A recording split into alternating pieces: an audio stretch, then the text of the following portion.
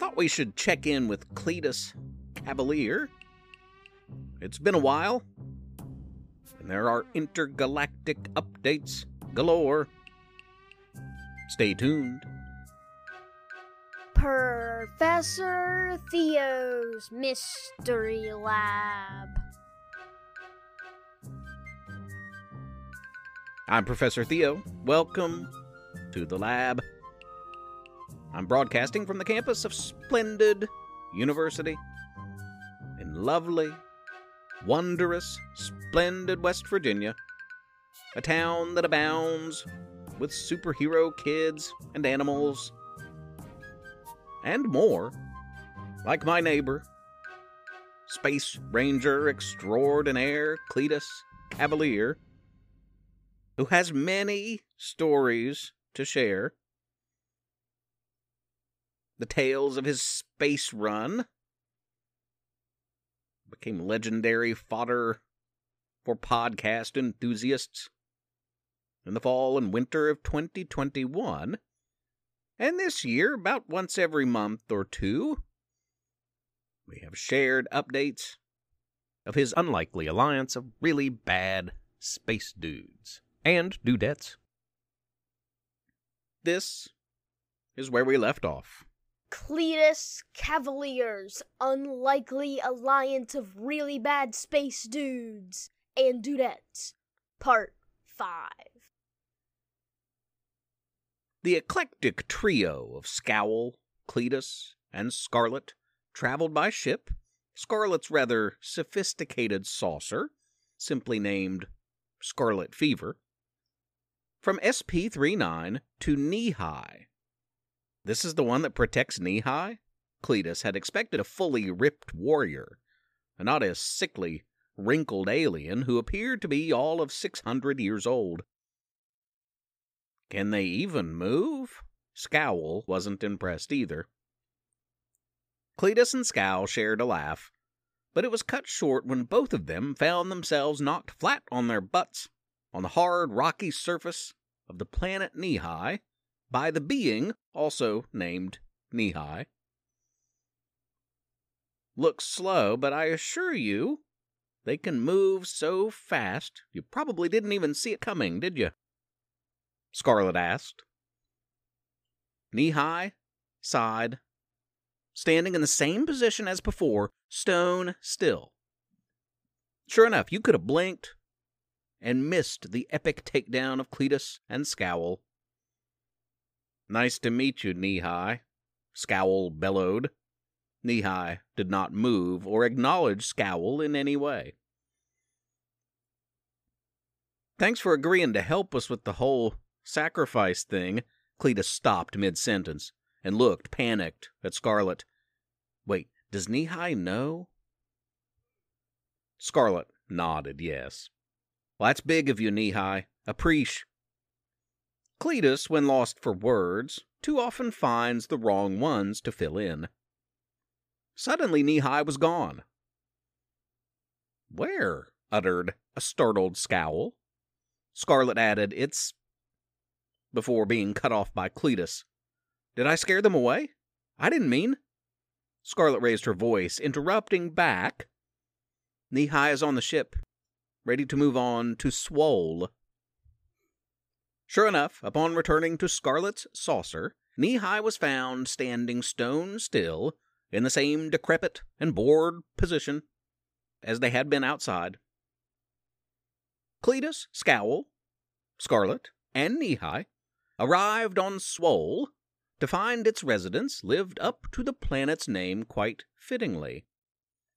Pick your jaws up off the ground, boys, Scarlet kidded Cletus and Scowl. Knee-High, of course, did not move. The foursome was greeted by a dozen muscle-bound warriors, the color pink covering every inch of their skin, clothing, and, if applicable, weaponry. Anybody else have any muscle toys as a kid? Cletus asked, half joking and half in awe of this amazing force.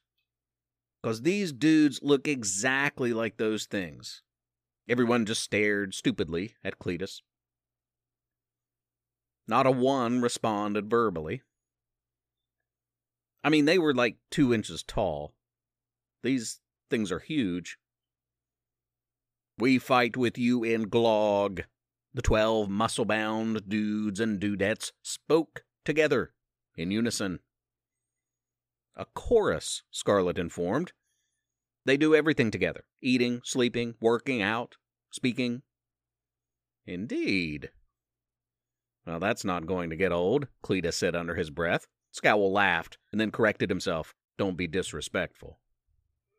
The 16 stood around the portal, staring into the bright light that emanated from it, preparing to leap into it and come out on Glog on the other end. Then the battle would begin.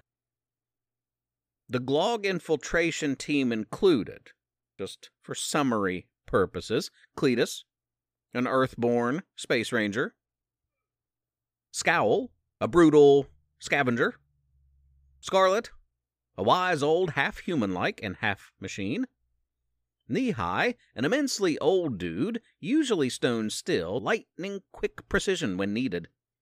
So fast you would literally blink and miss it. Knee-High playing double duty as the sacrifice. And the Swole Muscle Force. 12 super strong pink people who do absolutely everything together. Their joint efforts would make a formidable force indeed. They were leaving Scarlet's ship behind and traveling via magical portal to Glog to shut down a series of space shortcuts the Glog planned to use to take over other planets, drain them of their resources, and use what they gathered to enhance life on Glog for the Glog. Glog's not going to know what hit it. Coming soon, Cletus Cavaliers. "Why is it your alliance of really bad space dudes?" Scowl asked. "I started the whole team-building thing." "Scarlet's alliance has a nice ring to it.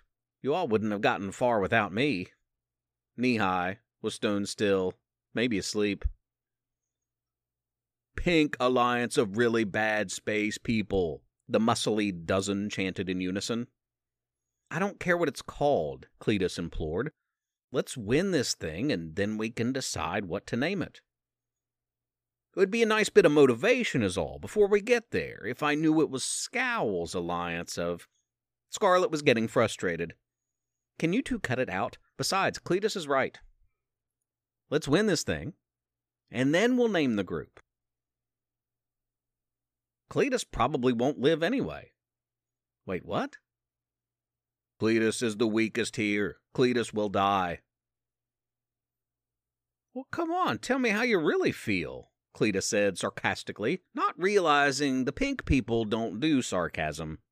"We don't care for you, and you don't take things seriously. We would be the least sad if it was you that was the first to go." "Okay. I get it, I guess." And that is the end of this edition, the latest chapter in Cletus Cavaliers' unlikely alliance of really bad space dudes. What will happen on Glog? Do you trust these 16 to be the ones to save the universe? All will be answered in a future episode of the podcast. Until then, have a wild and wonderful and weird and imaginative week, listeners. Be good to each other. Be helpers. Thanks for listening. Professor Theo's Mystery Lab is written and read by Jonathan Joy. And Levi Joy. Please rate and review the podcast on iTunes. Spread the word. Tell a friend. If you don't, Professor Theo might zap you into a video game. If he could do that type of thing, I mean. Also, please consider supporting this project by making a small monthly pledge at ProfessorTheo.com. Tweet at us at Theo_mystery. Thanks for listening.